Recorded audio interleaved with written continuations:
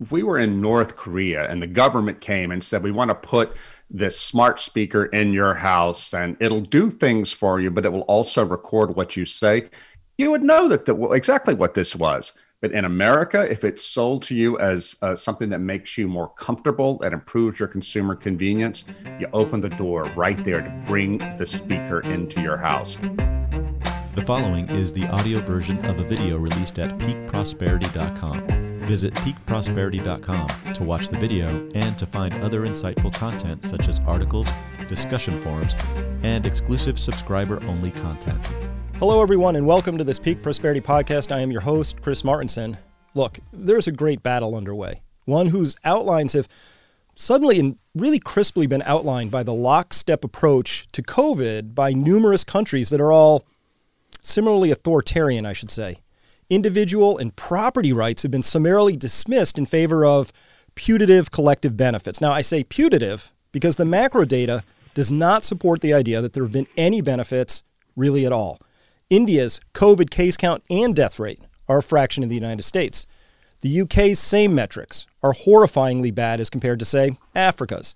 Canada's COVID case survival rate is 1/10 that of the Dominican Republic's for 45-year-olds. Now, in a sane society or culture, such disparities would spur immediate inquiry, some self-reflection, and maybe the replacement of one or two inept public health officials. In a culture of worship of central authority, those same officials only seem to gather more power and never suffer any consequences. Now, to help us put all of this in a new frame is Dreher, an American writer and editor. He is a senior editor and blogger at The American Conservative, and author of several books, including How Dante Can Save Your Life, The Benedict Option, which was amazing, and his new book, Live Not by Lies. Rod, welcome to the program. It's really great to have you on. Chris, thanks so much for having me on. So, Rod, I want to jump right into it. Totalitarianism, what is it, and do you see signs of it here in America?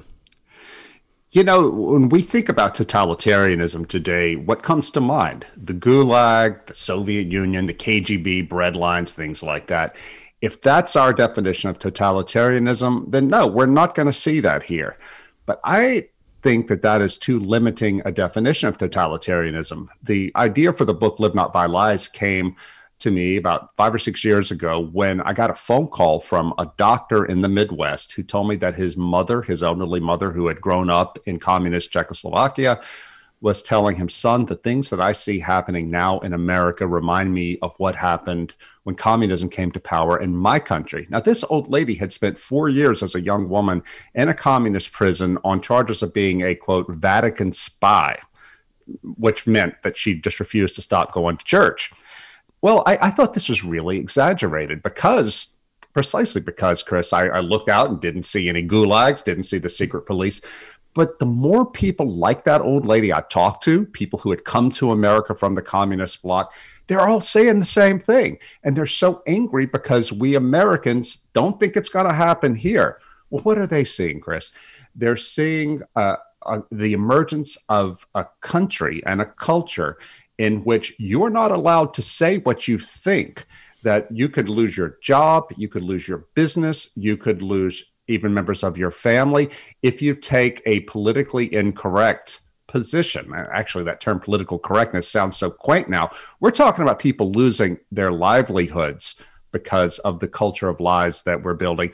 It's totalitarian, Chris, because a totalitarian society, in the barest definition, is one in which only one ideology is allowed to have power, and every aspect of life is made ideological. Well, in our culture, wokeness has captured all the major institutions of our society. It's captured the military even. It's captured big business, which are long thought to be conservative strongholds. Not anymore. And you don't need the government to threaten to arrest you or put you in the gulag if every other major institution in society, schools, media, etc., are operating from the same ideological framework and are trying to cancel you and limit your ability to hold a job or to get a license unless you subscribe to the lies that the totalitarian system wants you to to swear off on.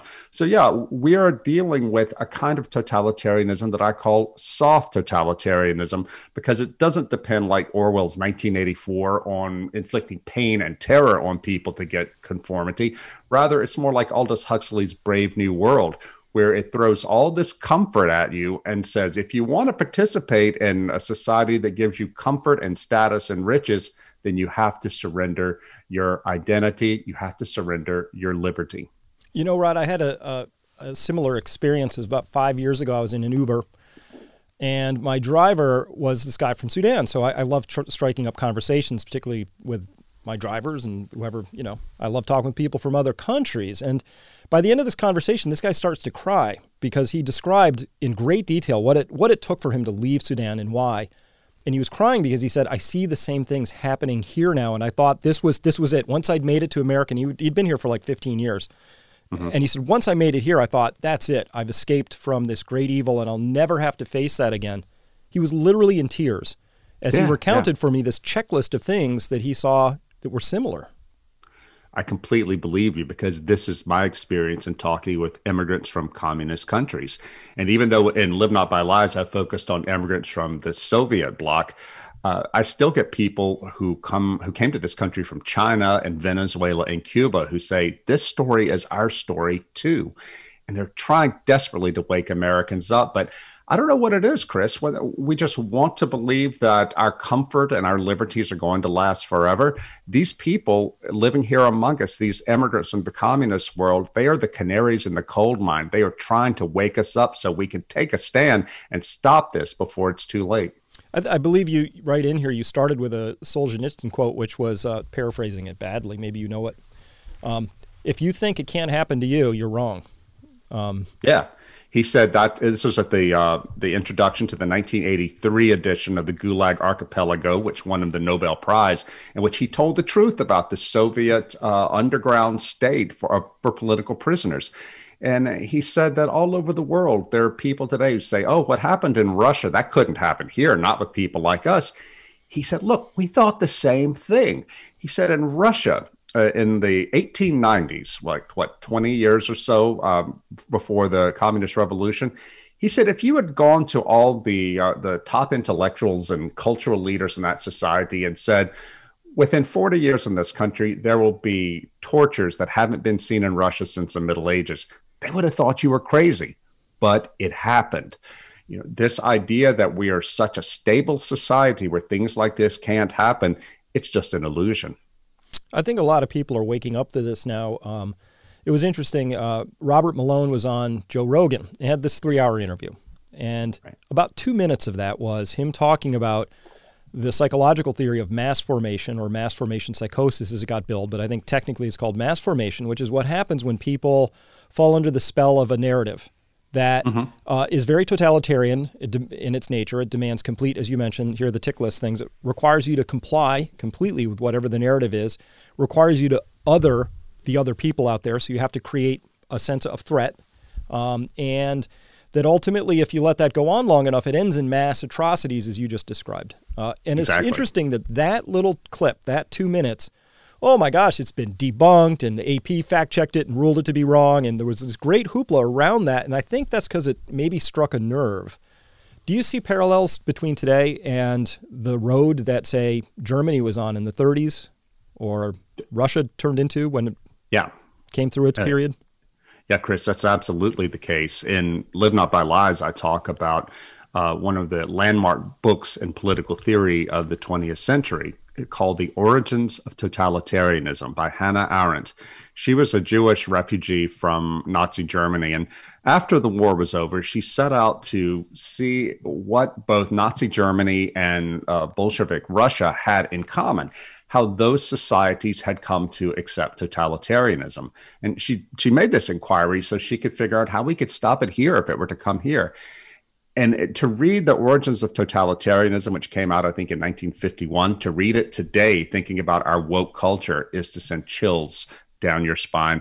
She said that there are several aspects of a pre-totalitarian society that we should watch out for. And remember, she wrote this like 70 years ago. The most important one is mass loneliness and atomization. She said that in pre-revolutionary or pre-Nazi Germany, pre-communist Russia, the people were scattered. They were nobody knew who they could trust. They had been shattered by war and economic disaster, and they were just waiting for a leader to come in and help them have a sense of unity, a sense of purpose, and a sense of self. Right? Well, we have that to an amazing degree in our country. One of the things that shocked me about doing research for this book was to find that the loneliest generation in America today is not the old people. It's the youngest generation, Generation Z, where 7 in 10 of them call themselves lonely, even though they're plugged in to the social network. It ain't getting the job done in terms of socializing people. Another aspect that Arendt saw that we have today is the willingness to believe lies that feel good, that conform to an ideology that one wants to believe. Another one, loss of faith in authorities and hierarchies. Boy, do we have that. Most Americans don't trust any major institution anymore. I think small business and maybe the police get more than 50% of people's trust, but that's it. And certainly under COVID, after we've seen the way that our institutions have behaved, not only the government, but other institutions, people aren't wrong not to trust them. But all of these things, Chris, lead to a situation where nobody knows anything. People are afraid. They don't trust anything. And they are sitting ducks ready for a leader to come in and give them a sense of structure and purpose and tell them who the enemy is so they can learn to believe in themselves by hating the other, as you mentioned. My argument in Live Not by Lies is the woke are well on this path to creating this kind of totalitarian system, and they're going to end up making it work and implementing it with the social credit system, just like they have in China. Rod, so many directions I want to take this conversation. I have light bulbs going off everywhere. The first, I guess, would be around this idea of how we get to that formation of compliance and control. So way back in the 80s, I'm in college at this point in time, and I wrote a song for my band called PC Sheep because the PC culture, political correctness, was so entrenched at that point in time that I remember being offended when some kids in my class in biology started to really fight against the idea that there were males and females. And to me, this was just axiomatic. That's where you start, X chromosomes and Y chromosomes, and it's just a matter of biology. And so, but I wasn't offended so much that they wanted to have the argument as that they didn't want to have the argument. They wanted to shout down any other point of view. This is a long time ago. So this didn't, what we're seeing now, I think, in the great gender wars as we see them today, that was kicking off in the 80s. I mean, this thing's been running a while. I just want to, set the context so people don't think this is something that cropped up last year. It's been running a bit. But to me, that's a war on sense making, right? It's a degrounding when you say, we can no longer believe in the things that your parents, your grandparents, your great-grandparents, and literally every other human through time believed in. We have to unground all of those because we have a better way. To me, that feels wildly destabilizing, and you can lose your job if you hold the wrong opinion about that at this point in time. You can get in a lot of trouble. That's right. And lately I've been having people write to me who are either active duty military or recently retired military who are saying that the U.S. military, of all places, is no longer the sort of thing that they would want their children to go serve in as conservatives or religious believers. That's so frightening to me. Just the other day, I sent a friend of mine who's a very high-ranking active duty military officer a link to this PragerU video that Dennis Prager did about my book, Live Not by Lies. My friend said, I can't click on that. It's got Dennis Prager's name in it. And if I do that, I'm afraid it will bring down an investigation on me and I could be kicked out of the military. This is a high-ranking officer. He said, I can't talk to you about any of this stuff until I'm retired. So this is just one example, Chris, but I hear this constantly. Nobody knows where the danger lies, where the tripwires are. And so we become afraid. We become afraid to say what we really think, because even though chances are we're not going to lose our job, who's to say we're not? All it takes is one person standing around you to record it on their smartphone, blast it out on social media, and by the end of the day, you're unemployed. Well, Rod, I totally agree with that. And I'm going to go one step further, because it was bad when the Stasis had their little 3x5 cards and your neighbor snitched on you and you're talking about somebody else recording you. But you've also just hinted at the idea that your own Your own browsing habits might snitch on you, or your own phone might snitch on you. Listen, this isn't conspiracy talk. We know that they, whoever they are, they're listening in. People put Alexas in their own home. They listen in. They have semantic search algorithms where they're listening for context. So you can't even be certain at this point, nobody can, that your own phone isn't your own worst snitch in this story. So we're carrying around our snitchy neighbors with us. That's extra chilling to me. Oh, you're absolutely right. I mean, if you think about it, Chris, if we were in North Korea and the government came and said, we want to put this smart speaker in your house and it'll do things for you, but it will also record what you say, you would know exactly what this was. But in America, if it's sold to you as something that makes you more comfortable and improves your consumer convenience, you open the door right there to bring the speaker into your house. And the fact that it's not going to the government, I mean, just you got to roll your eyes at the naivete of that Google, Amazon, Apple, this is the government, or it is part of the overall regime. And that's why I don't think that the social credit system will come into America via the government per se, as it has in China. I think it'll be something that big business takes us to ultimately. And if you want to participate in the economy, you're going to have to be judged creditworthy, social creditworthy by the algorithms. You probably know, and your listeners may well know about what happens in China, how it's a largely cashless society. And if you want to participate in the economy at any level, you have to have a high social credit rating. What does that mean? It means that the Chinese government uses their algorithms and artificial intelligence to monitor everything you read, everywhere you go, everything you see online, the people you hang out with. They can tell this just by using GPS. If they see that you've been hanging out with, quote unquote, bad people, or going to church or places where they don't want you to go, you automatically get a lower social credit score. If you get a low enough social credit score, you can no longer buy or sell within the system. And this has happened to some Chinese people. This is coming here. I feel sure of it, Chris. Maybe not in the next 2 or 3 years, but I think within 10, 15 years. So one of the reasons I wrote Live Not By Lies is to encourage my readers to start putting networks in place today that will make us resilient, where people who refuse to go along with this system are able to support each other and support their families and support their churches and houses of worship. I did note that in this book, Live Not By Lies, you also had some quotes by some of my favorite folks. I was really intrigued with Václav Havel and living through the whole Czechoslovakian experience. He's talking about, I think what you were mentioning here is this idea of parallel networks, that when you live in a soulless society, as it were, it really matters a lot if you're going to be resilient, who you know and how well you know them, and that you have a means of recreating for yourself the opposite of the social isolation that actually the totalitarian regime feeds on and feeds because it wants that sort of behavior. Exactly. You're talking about this guy, Václav, not Havel, but Benda, Václav Benda. He was one of Havel's allies. He and his wife, Camilla, were the only Christians in the inner circle around Václav Havel and the top dissenters. And Václav Benda, who died in 1999, he came up with the idea of the parallel polis. What did he mean by that? He said that, look, nobody who has any integrity, religious or otherwise, can possibly collaborate with the communist government. But we can't just give up. We need to come up with a parallel society that will enable us to live the truth as best we can and to educate our kids in what is true and not the lies that the government is trying to shove down their throats.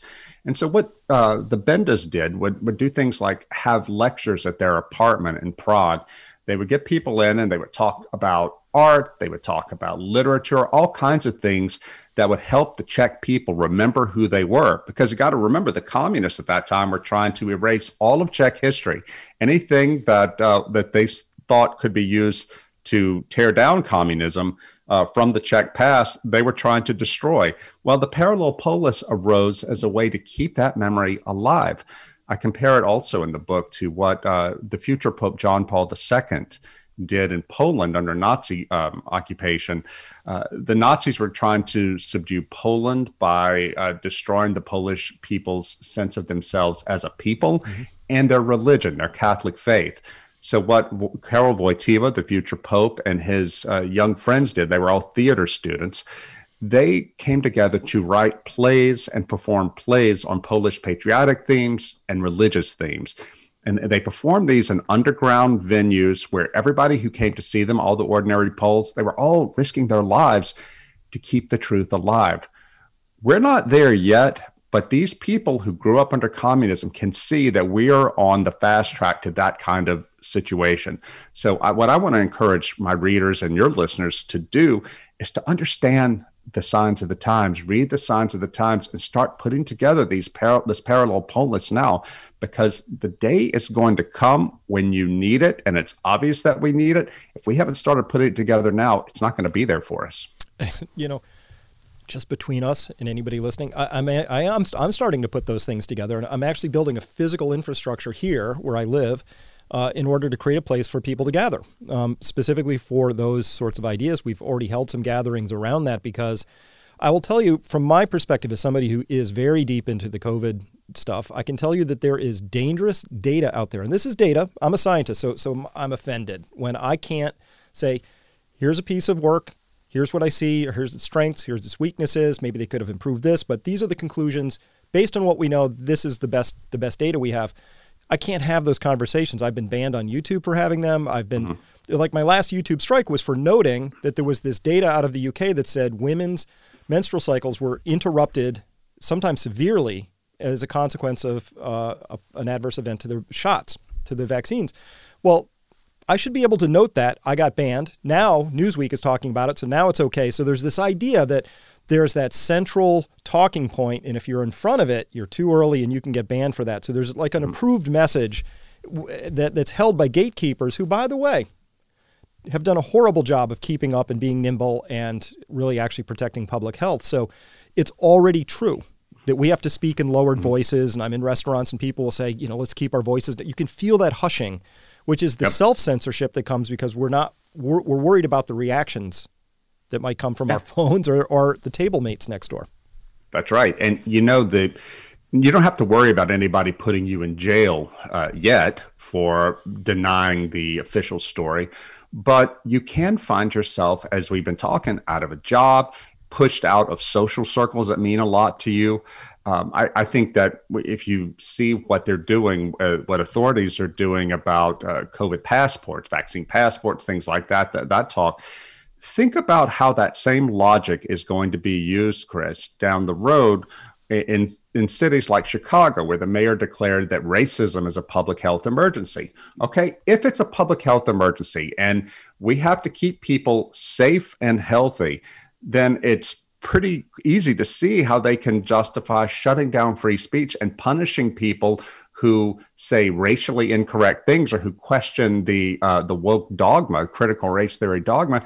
If they can stigmatize you as a danger to the safety and health of the community, where are you going to go? So far we have a First Amendment, but the First Amendment is only as powerful as the willingness of the Supreme Court to defend it. And that's only as powerful as the willingness of the American people to value free speech and to value religious liberty and freedom of thought. That's the danger, Chris, that you look at the younger generation, the Gen Z, some of the younger millennials in Gen Z, they don't care about this stuff. They would rather see the whole country be turned into a safe space than to defend the right to speak your mind. A good friend of mine, Peter Boghossian, Portland State University professor, who finally quit because it was just too painful to continue trying to be an ethical philosophy professor who actually would challenge minds, when he would have to go in for retraining and sensitivity because he would say something that would challenge somebody who would get offended. Just one person, one student saying, I'm offended. And next thing you know, this guy's up for a bad review and some retraining and all of that. So he finally quit. But he said to me, Chris, the thing that's really tragic about this is that these people are not being trained how to think. Yeah. They've lost the capacity because, by definition, if you want to put on muscle mass in the gym, you're going to have to go through some discomfort. It's called growing, right? It's if you want the same thing, our brain is a muscle in a sense. To get to a new set of thoughts or a deeper level of wisdom, you have to stretch it. You have to be able to see all sides and go through uncomfortable contortions, maybe even to realize you're not a good person. You're just the tantric practitioners say, you are all people. And under some circumstances, you'll be an awesome person. Under different circumstances, you might be a horrible person. So I think that we're raising I'm worried about the damage that's been done here to an entire generation. Oh, yeah. Are yeah, you? for sure. And you're bringing up Peter, who's really one of the bravest men we have in public life. Peter is an atheist. He's been an active atheist, campaigning for atheism. I am a religious conservative, but this crisis that we're facing now, that all men and women of goodwill and of honesty are facing, is such that people like Peter and I, and we've become friends, by the way. We've never actually met him, but we correspond. People like Peter and I need to stand on the same side. People like Barry Weiss, she's a secular Jewish lesbian, but she is also one of the bravest people in public life. And I want to stand with her, because one of the lessons I learned from talking to the people in the Soviet bloc is that courage is one of the rarest qualities in a totalitarian society. And when you find somebody who's brave enough to speak the truth and not to care what the consequences are, that person has to be your ally, no matter what their religion or lack of religion, or no matter what their politics are. And I got this from Kamila Bendova, the wife of Václav Benda. The Bendas were the only Christians in that circle, as I think I mentioned a second ago, but they didn't care. Kamila told me that most Christians in communist Czechoslovakia kept their heads down and conformed. These Catholics, the Bendas, would rather be with the atheists who were brave enough to stand up against the lies. And that has been a powerful lesson I think we all need to learn. I love the way you phrased all that, because courage is also infectious. Fear is, but I've been watching the people who are courageous, and it's been astonishing to watch how many people rally around them. And this period of time, I don't think COVID, Rod, my perception is COVID didn't break our institutions. It just revealed how corrupt they already had become. Yeah. And as well, it also taught me who are the moral cowards and intellectual frauds in this story, and they got burned away. So one of them, who's astonishingly horrible human to me, is watching Anthony Fauci and what he's done and how he's done. He's very transparent. He's a power player, and he's into money, and he's not into truth or science or any of that stuff. But I've noticed the degree to which some people have rallied around him as if he were the Pope Fauci, right? They've enshrined him with some sort of religiosity. So my question to you is around this. No matter which culture I look at, hunter-gatherers, indigenous cultures, on up to any culture, they have some form of religion. They have a spiritual place within them. So that tells me it's a human thing, like eating or drinking or sleeping. It's a human quality. It feels to me like a group of people in my country have kicked that part out, thinking they could just eject it, not realizing something would rush in to fill the void. And they filled it with humans and institutions, faith in government, faith in people like Fauci, misplaced faith, because, Rod, these are human constructs. What are your thoughts there? No, I think you're absolutely right. And one of the things that helped me understand the true nature of wokeness, the woke movement, was studying the Bolshevik Party, that is to say, the Communist Party, the communist faction that came to power in Russia in 1917. They were just like a pseudo-religion. They all hated God and hated Christianity, but they reproduced the structures of faith within their own political movement. They just shifted it from being a faith in religion and God to a faith in politics. But they were very, very well catechized and disciplined in their pseudo-religion, and it's what led them to take power. But if you look at the way they handled themselves prior to the revolution, there's clear parallels with the woke today. People who believe in wokeness, they are as hard to talk to as any fundamentalist you would find of any religion. And I think that one of the things they also play on is, as I mentioned earlier, that loss of a sense of common meaning, that when people quit believing in God, they'll believe in anything. I think Chesterton said that. But they also want to believe that comfort and a sense of security is the highest good. And I think this is one thing, Chris, that makes the situation we're in now so different from communist totalitarianism. You know, I tell a story in Live Not By Lies about going on a tram through Budapest, the capital of Hungary, with my translator, a young woman who was pregnant, had a small child and a husband at home. And she said, Rod, it's so hard for me as a Catholic to even talk to my friends here in Hungary who about the troubles I have in my marriage. She said, I'm happily married, but like all young couples, we argue from time to time, and our little boy is hard to deal with sometimes. But whenever I mention that to my friends, they cut me off and say, oh, you have to get a divorce. You have to put your son in daycare. You got to be happy. Happiness is the ultimate good in life. She said they can't understand that part of a happy life is struggle. I looked at her and said, Anna, it sounds like you're fighting for your right to be unhappy. She said, that's exactly it. Where did you get that? I pulled out my smartphone and went to chapter 17 of Brave New World by Aldous Huxley. The dissident in that book, the guy who's standing outside of society, the totalitarian society, is a guy who wants struggle. And they're not trying to force him to come in. The dictator, Mustafa Mond, brings him in and says, look, why wouldn't you want to join this society? You're taken care of. You have all the sex you want, all the entertainment. Everything is great. What's not to like? And he says, I want sin. I want love. I want beauty. I want suffering. And Mond says, well, it sounds like you're fighting for your right to be unhappy. He goes, I am fighting for my right to be unhappy. Mond says, well, have it. You can have it. That's such an important point, Chris, because today this is how the totalitarians work. They play on our fear of being unpopular, our fear of losing status, job status, and so on and so forth to keep us in line. I think that it's a totalitarianism of comfort that we're having to worry. And this is how, if people are afraid to suffer in any way, the totalitarians have won. This is the main lesson I got from talking to these Christians over there, whether they were Protestant, Orthodox, or Catholic, that the ability and the willingness to suffer for the truth is the absolute most important character trait that we have to cultivate now. Because if you are not willing to suffer, then it's over. The enemy has won. That's very well said, and as I was just remarking before, here's how I know I'm on to a new thought that I have to work on. It's uncomfortable, right? If I want to stretch my brain in a math function, or if I want to learn to get better at chess, it's hard, but I value that because I know that that's just part of the game. This idea, the tyranny of comfort, though, this seems exceedingly important, especially when you connect that back to the younger people being the most unhappy generation ever. They should be the most happy, right? If we look at sort of the ancient, the Greeks, they would say, listen, once your basic needs are taken care of, you got time to work on yourself and improve yourself and make yourself into a better human being, right? So in many respects, these are the most abundant times I can imagine, and people are deeply unhappy with it. What's the problem?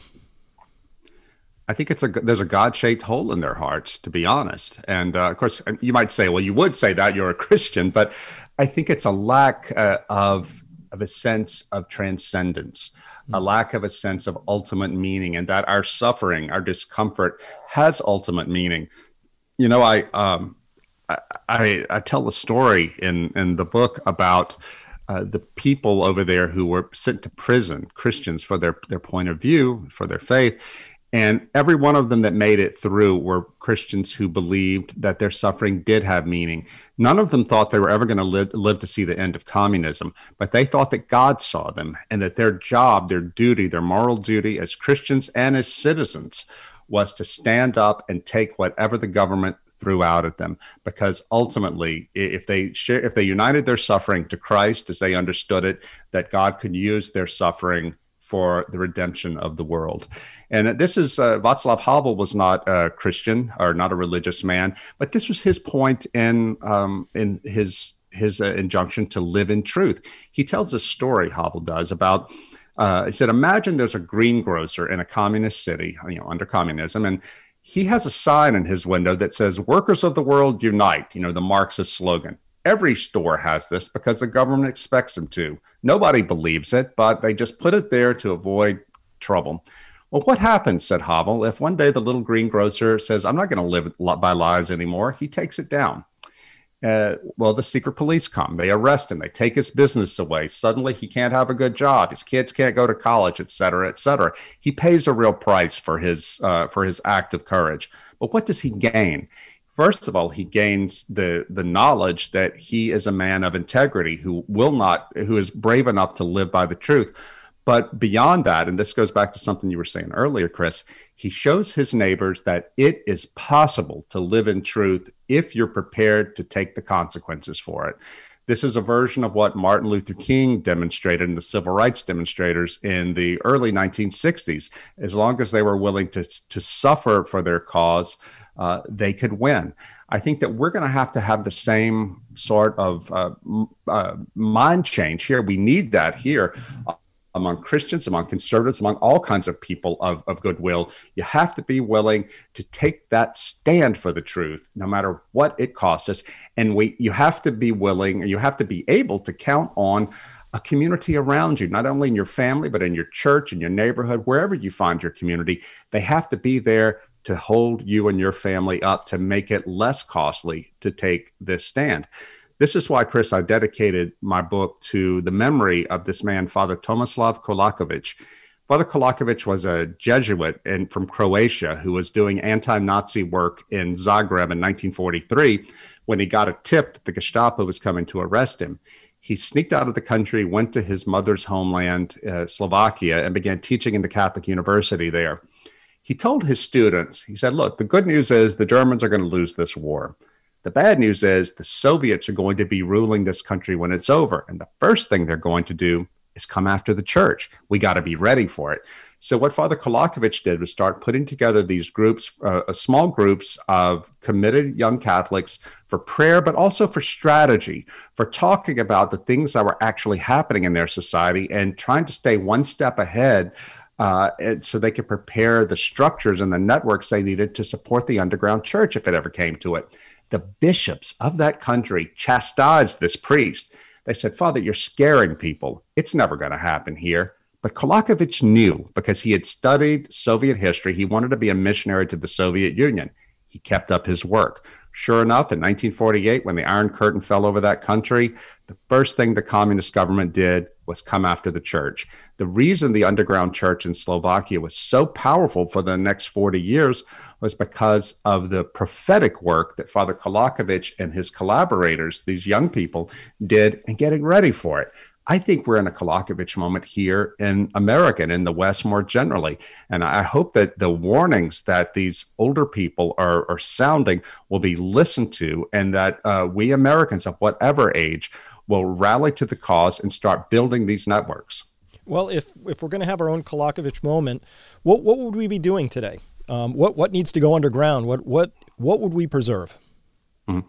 Well, I think for one thing, we need to start making a list of people who are truly faithful, who can be counted on for the resistance. And when I say resistance, I don't mean any kind of armed resistance. I'm not talking about that. I'm talking about keeping the church alive in a time of persecution.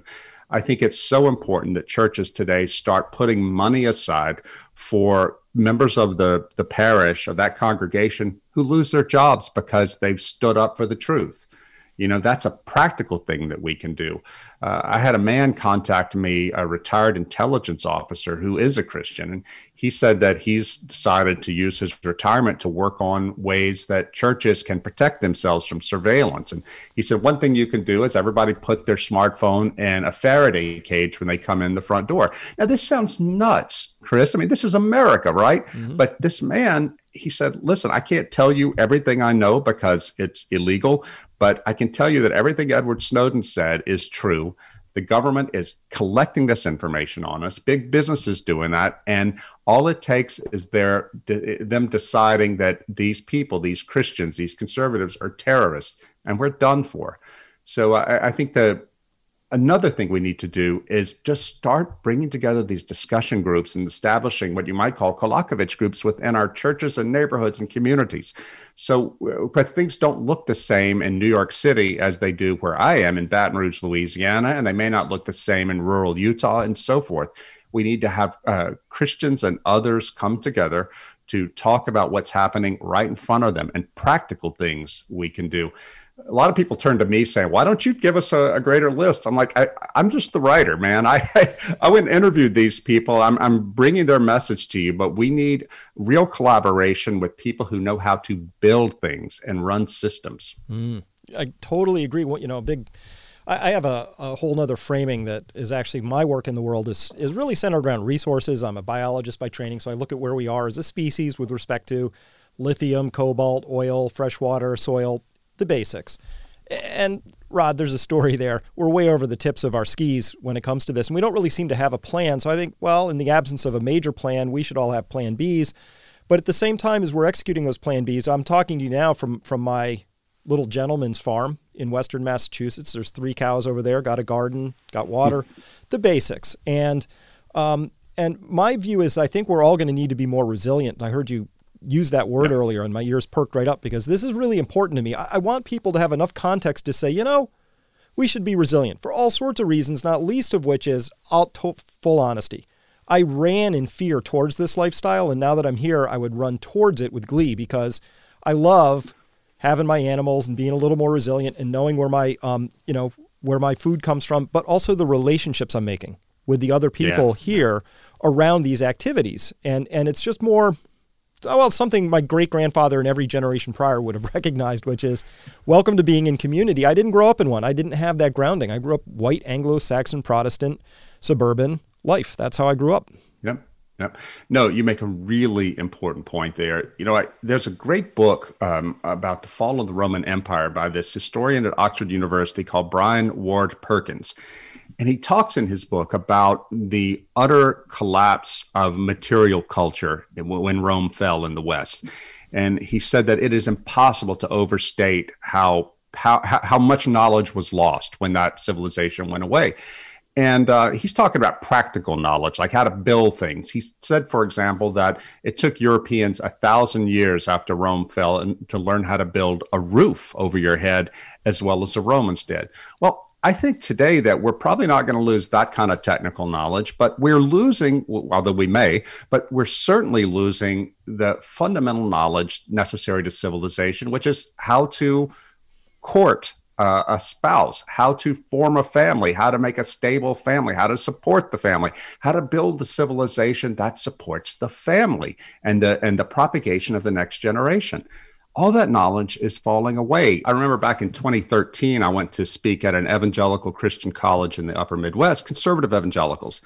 And like I do whenever I go to a college, I had dinner before my speech with some professors, and I asked them, what are the things you're most concerned about looking at your students? And I thought some of them might say, well, a loss of the faith. They didn't. They said the things they were concerned the most is that none of these kids would ever be able to form a stable family.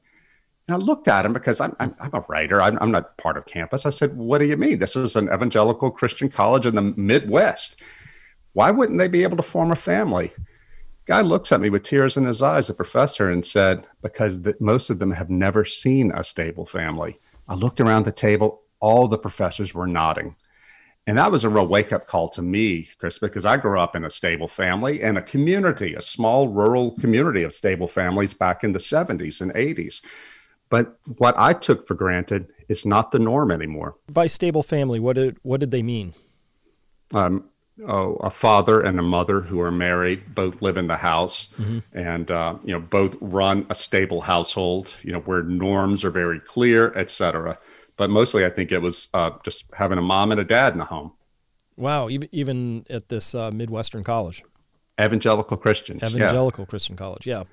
Yeah, so presumably all conservatives, and that was the profile of the college. But American society has become so individualistic, so atomized, and so driven by individual choice that we forget that if we can't put a family together, if we can't bring young men and young women together to meet, to marry, to form a family, and to form children who are also capable of forming families, then it's all lost. And I fear that we might be headed into that very quickly. One of the things I wanted to mention too, before I forgot, that you were talking about what should people be doing now. Mm-hmm. My kids go to something called a classical Christian school. I think they may be coming up with some classical schools that don't have the religious aspect to it. But what it simply means is they teach kids at these schools, the Greeks, the Romans, the sort of great books that have been thrown out of the public schools and many private schools in favor of trendy ideological education. my kids, there's not a gifted school or anything like that, but my kids are learning, they're reading things that I never got a chance to read because I grew up in a culture that didn't think it mattered to read Homer, didn't think it mattered to read Dante, all these things that are fundamental to the Western tradition, Western civilization. Well, my kids and the other kids at this school are getting that background. It was only after I started talking to the people from the Soviet bloc and hearing their stories about how the totalitarian governments would control people by controlling their access to literature and to history. That I understood why this was important. Yeah, this is a whole area of inquiry for me now, and I am also going back to the classics, and it was in part sparked by a good friend of mine, Jason Feldman. He handed me a book called The Swerve, which is astonishingly good. And it chronicles the real-life story of Poggio in 1415. He's a papal scribe and secretary. And anyway, he's on the march. He's out looking for like old dusty Latin tomes that people have overlooked because they're trying to preserve them, and it's a matter of stature if you could translate one of these awesome things. So he stumbles across the only known extant poem by Lucretius, who was a follower of the Epicurean method. So these were people in like 30 BC who sat around, presumably in togas, and by thinking, managed to figure out the nature of the universe with respect to atoms. They got pretty close to string theory. They'd worked out chemistry, on and on and on. And they'd had to do that, Rod, they had to set aside, because for 1,000 years, everybody knew 4 elements, earth, air, fire, water. They're like, no, we're pretty sure it's these other things, And this just showed me what people are capable of if they can come together. And what we're talking about maybe in these parallel structures is not just to preserve something, but humans are capable of extraordinary insights once they set aside the conventions of their culture, which often have a lot of things wrong, right? Or something. So I've been astonished when I read that poem, what they worked out. Evolution, they worked out all kinds of stuff. It was amazing. Wow. And if we don't have the ability to think and speak freely, then we can't help but go into decline. When I was over in Russia a couple of years ago reporting this book, I had dinner with this Russian family, an ordinary family in a small apartment. And the father in the family said, I remember the time when I knew that the Soviet Union was going to fall apart. I'm like, oh, really? When was that? He said the 1980 Moscow Olympics. He told me that he had just graduated from film school in the Soviet Union, and his first assignment was to work with the production team getting ready for the global broadcast of the Olympics. He said we were up in the VIP box where Brezhnev and the Politburo were going to be later that day for the opening ceremonies. And we were hanging pipes up there from which we would hang the lights, the Klieg lights, or the lights that would illuminate the Politburo. The KGB came in and said, wait, you have no permission to do that. Take those pipes down. Guy said, my boss said, but sir, the Politburo is going to be sitting here. They're going to be in the dark if we don't hang these lights. KGB said, take them down. You don't have permission. So they took them down because nobody was going to stand up to the KGB. Chris, to this day, if you go on YouTube and look at the opening ceremony of the Moscow Olympics, there is Brezhnev and the whole Politburo sitting in the dark. Now, this dad who told me this, he said, I realized that when we had gotten to a point in the Soviet Union where our leaders are going to be humiliated on global television, but we were too afraid to say anything more because we thought the KGB would throw us in prison. A society that lives by those laws is going to fall apart eventually. Well, guess what? We're there too. A society that wants to live by the lies that we're being thrown at us by the woke, it's not going to last. We're going to fall apart because reality will ultimately come back to bite us. Well, that reality, I want to talk about that. So in this book, Live Not by Lies, chapter 5, value nothing more than truth. The older I get, the less I know. And I'm not clear what the truth is. I'm really good at spotting BS. That's my superpower. And that's often my guide that there is some truth out there. What do you mean when you say value truth? Value the pursuit of what is accurate, what is and what is morally just, because there are two kinds of truth. There's the scientific truth, facts and measurements, and then there's moral truth. It seems to me that a good person has to be devoted to pursuing both things. And that's the only way that we make any progress. It's the only way that any of us make individual progress in becoming more virtuous people is to constantly be searching for the truth. And if you're a religious believer, as I am, then you believe that God is the source and the foundation of all truth. So a search for truth is also a search for God. And it's so important when you're facing totalitarianism, because if you value anything more than the truth, then the system will find a way to buy you off. If you value your status more than the truth, then you have a price. If you value your comfort, your happiness, they will find a way to get to you. By the truth, the putting truth at the center of things is the ultimate source of resistance. Now, I say truth and not God, even though there is a chapter in the book about religion, because there were people, Václav Havel was one of them, who were atheists who still resisted because they put such a high value on truth. Now, it's interesting that of the people you've mentioned, Peter Boghossian, Barry Weiss, who else have sort of become maybe not strange bedfellows, as it were, but who's sort of come into your life of late because of the times we're in? Brett Weinstein and Heather Heying. Mm-hmm. They were driven off, both left-wing atheists, driven off from Evergreen State. I was so shocked because Heather devoted an entire one of their podcasts to reading from Live Not by Lies.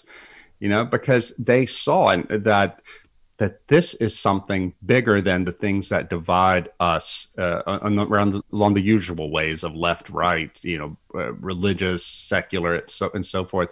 This is something about truth and the way we search for the truth and the liberty to not only to live free, but to investigate truth, investigate the world around us.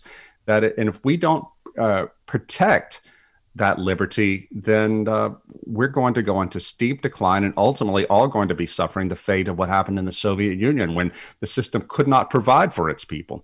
Somebody told me recently who's in engineering, and he said the STEM world has become completely obsessed with wokeness too. He said, we're not going to get out of this until bridges start falling down. I hope it doesn't come to that, Chris, but this guy was really down. Oh, well, I'll tell you, Rod, I'm highly concerned in that front, and I'll tell you why, because wokeness, I'm going to use that as sort of a metaphor for narratives that can't be challenged, right? So Once the narrative comes out, it is what it is, and you have to accept it, and then your advancement or being held back within a society is your obedience to that narrative. So I'll tell you which one concerns me a lot, is this whole idea that we're just going to transition to alternative energy. We're not. We might, but we have to be eyes wide open. It's highly complex. It's going to require an enormous amount of capital. We're going to have to make sacrifices. We might not live the same lives of comfort. We could do it, but it is complete BS, with my BS meter going off, to say, oh, we'll just get there. We just have to decide that's what we want. Nah, not once you understand the complexities of it, right? It's Chris, an energetically complex thinking? Subject. It is magical thinking.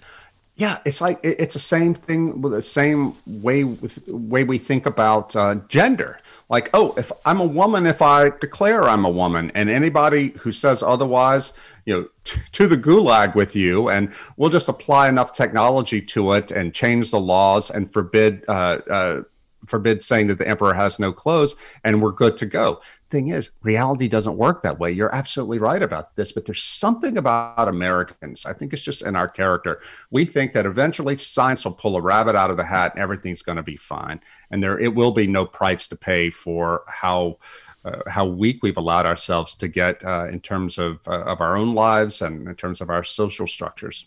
I couldn't agree more. And that narrative is, particularly when it comes to energy, once you understand systems theory and complexity theory, we have a complex economy. It's very complex. And it means that it has outputs that can't be predicted just from its inputs. It has emergent behaviors. And so that fancy bit of science talk just says, listen, when you have surplus energy, you can have as much complexity as you want. When your surplus energy starts to decline, that complexity goes away. Mm-hmm. I can't tell you how or why, but we have 300,000 job classifications. It will someday be 200,000, someday 100,000. If we go far enough, we get back to a candlestick maker, a shoemaker, and a farrier or whatever. I mean, this is so critical that we get this right. But it's orthodoxy that if I come forward with that, I am more likely to be shouted down by green advocates than listened to, when all I'm trying to do is bring some basic math to the situation, which is, can we talk about 300 quadrillion BTUs of energy as a primary source and how we're going to replace that? Should be a simple Nobody conversation. wants to hear it. No, nobody wants to hear it. I mean, and I get the same thing too with Live Not by Lies. It sold over 150,000 copies in the last 14 months since it appeared. It's had zero attention from the mainstream media. And I understand that, because if this book is true, which is to say, if the people who came to this country from the communist world are telling the truth, then it damns the mainstream media, it damns the woke education system, and tells us that we've got a big problem on our hands. The liberty of our civilization and the common sense at the heart of our civilization is at stake. So, of course, they're not going to pay attention to it. Yet the word is getting out anyway. Here I am talking to you. I've been talking to people on podcasts and small radio shows for the past 14 months. The word is getting out. And this is a book of hope. It's a scary thing to face the reality of what's being done to implement soft totalitarianism in our society. But the fact that all of these people stood firm in the Soviet bloc and did not bend the knee. They suffered. Some of them went to jail. Some of them were tortured in jail, but they did not bend the knee, and they survived to bury communism. I think that we can do the same here, but it's not going to happen on its own. We have to prepare ourselves for a long, dark age ahead and to be resilient throughout it. Well, this is something I'm concerned about a lot. Is sometimes I probably get painted with the same brush you do, which is, oh, he's a pessimist. I'm like, no, I'm very optimistic, but I'm a realist. So optimistic realist says if we don't deal with reality, it'll deal with us, and we will have an uncontrolled collapse into an energyless future, which, by the way, is going to be very dark, right? Very dark.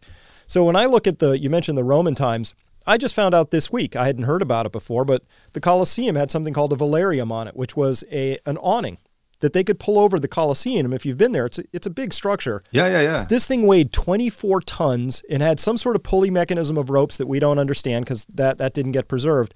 But they were able to maneuver a 24-ton awning. So I'm just thinking, where did you get 24 tons of fiber? Who wove all of that? How did the ropes work? How big are the trees that you had to, erect as poles?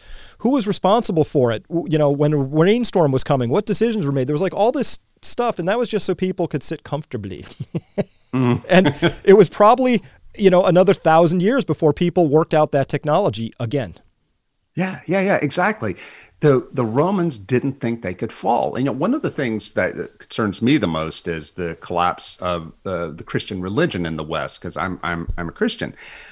I think that today we're in a period kind of like the 4th century was for Rome. That was the century in which the pagan religion, which had been the official religion of Rome for 1,000 years or so, when it began to transition to Christianity. And there's a great book called The Final Pagan Generation by a historian named Edward J. Watts, W-A-T-T-S. Watts went through the writings of pagan patricians who were alive then to see what their life was like in the 4th century with this massive change happening all around them. Guess what, Chris? They didn't see it coming. They thought that everything was basically as it always was. It's been like this. We've had these gods, these household gods, for 1,000 years. We'll have them for 1,000 more. These Christians are just part of the mix. By the end of that century, though, the empire had flipped completely, and Roman paganism died out. I feel that we may be in a similar situation today with Christianity in the West, and so many Christians are just sitting there like knots on a log, thinking, well, it's always going to be this way. The bad things can't happen to us. We're America. Guess what? Solzhenitsyn says, don't whistle past that graveyard. Well, let's talk about the timing of all this then, because I think it's easy for me to slip into the own importance of my life and think, well, it must be happening because, I'm alive. It did take the Romans quite a while to sort of decay. Do you think things might be in a faster pace these days because of just how complex it is? I mean, population has doubled from 3 billion to 7.8 billion in my lifetime. And that's an extraordinary, we haven't had to contend with sort of the scope and scale of these challenges. Plus, well, now everything's sort of linked up electronically, so our banking system could collapse literally in 3 nanoseconds if it chose to. Do you think the pace could be really, I guess I'm asking a version of the Hemingway quote, which is, "How did you go broke, sir?" And he said, "Slowly, then all at once." Is that how you would see this too, or differently? I think it could fall apart much more quickly than the Romans did, in part because, as you say, everything is so complex and so dependent on electronics. If we become a cashless society, which is what we're heading towards, what happens when the electricity goes off? If we transition our cars all to electric cars, which seems to be happening, again, what happens when there's no power anymore? Perhaps even more seriously, I grew up out in the country. My dad was a country boy, born in the Great Depression. He knew how to do things. He was college educated, but he knew how to fix cars, how to put in a garden, how to hunt, how to fish, all of these things that have been lost in my generation. He tried to get me interested in them, but I was just interested in going to college and moving to the city and having a big life. My generation and our kids' generation have lost most of that practical knowledge that enabled country people to survive. I think that if we do get a rapid collapse, it's going to be bloody, it's going to be crushing, and the only people who will be, or the people who will be best placed to survive, are these country people who have learned how to do things. Well, I certainly agree that would be a good hedging strategy. We promote people building up 8 forms of capital, because a lot of people think, well, I've got a nice 401k, I have a buffer. Financial capital, it's helpful. But as you mentioned, in a blink of an eye, under some circumstances, maybe it goes from very helpful to being nothing very quickly. So we talk about 7 other forms of capital. Material capital, important. Do you actually have a functioning car or tractor or whatever, good hoe? Living capital, which would be your own health and the state of the soil in your garden, things like that. Increasingly, though, I realize that your social capital is probably the most critical factor in this whole story. And as well, we talk about emotional and spiritual capital as a category. I think those, honestly, if you could be rich in every form of material and financial capital, but if you fall apart or you can't process what's happening to you, I think you'll be poorly positioned for it. So how would people in your mind go about, how do you go about building up those forms of capital? I'm really bad about it because of the work I do. I'm a writer, and I have to tear myself away from the laptop and get out of my head and go out and see actual people. In my church, and we have a pretty strong community. It's a small church, but that counts for something. But for me, since I've been living in Baton Rouge, I really struggle with this because I do work from home, and I've worked from home for the last decade. My wife teaches in a school, and she's got lots of friends from the school, but I noticed that I've had this conversation with other friends of mine who are in the same situation. We feel so isolated at home, and there seems to be no easy way out of this. So I can recognize the problem in myself, Chris, and it concerns me. But, I have to say it. I don't know that this is just urban people like me. I can remember when I was a kid growing up in the 70s in this rural town, every weekend somebody was having a fish fry or a crawfish boil or a barbecue, some reason for all the other people to come over and the kids to play till midnight in the yard, just to be together. This was considered what you did. My generation went off to college, and I can remember coming home from college in the late 80s and seeing that suddenly little satellite dishes were starting to pop up everywhere. And within a few years, our parents weren't seeing each other again because they were all at home watching satellite TV. And I was able to watch the community begin to unwind slowly because of technology. Now, again, nobody was holding a gun to the head of these people making them do this, but it was happening anyway. I remember back in, was it 2008 when some big hurricane came through South Louisiana, and it knocked out power to my hometown for 2 weeks. My sister was still living there, and she said, Rod, we would get together at night, everybody in the community, nobody had power. We all had meat that was thawing out, and we would build a fire and cook the meat and just sit around and talk. Somebody would go like 60 miles away to get an ice chest, would ice down Coke and beer and things like that. We were just there with each other every night. She said, by the end of it, I was really glad for the air conditioner to come on because this was hot. But she said, I really missed that fellowship that we had. Well, guess what? the fact that the lights are back on didn't mean you had to stop getting together, but that's what people did. It's something about our nature, and I'm just as guilty as anybody else. I'm glad to hear you say all that, because I resemble a lot of that, and I had the exact same experience. I went to Duke University. I lived in a little town called Pittsburgh. 1989, Hurricane Hugo. We were 3 hours from the coast, but he was still a bad boy when he came over. Created pickup sticks with all our trees. 2 weeks without power. If I went back 15 years after that event, and everybody still talked about those 2 weeks, right? That was our high point. We're like, oh, remember? And because it was great. We were doing the same thing. All the meat's thawing. We're cooking it. We were helping each other. We were chainsawing trees off of each other's yards. It was great. And then the power came back on, and the blue glow came out of the living room, and everybody wandered back inside. And if I went back there today, 30 years later, we'd probably still talk about it, Yeah. That's a great quote by Balzac, the French writer, who said, hope is memory plus desire.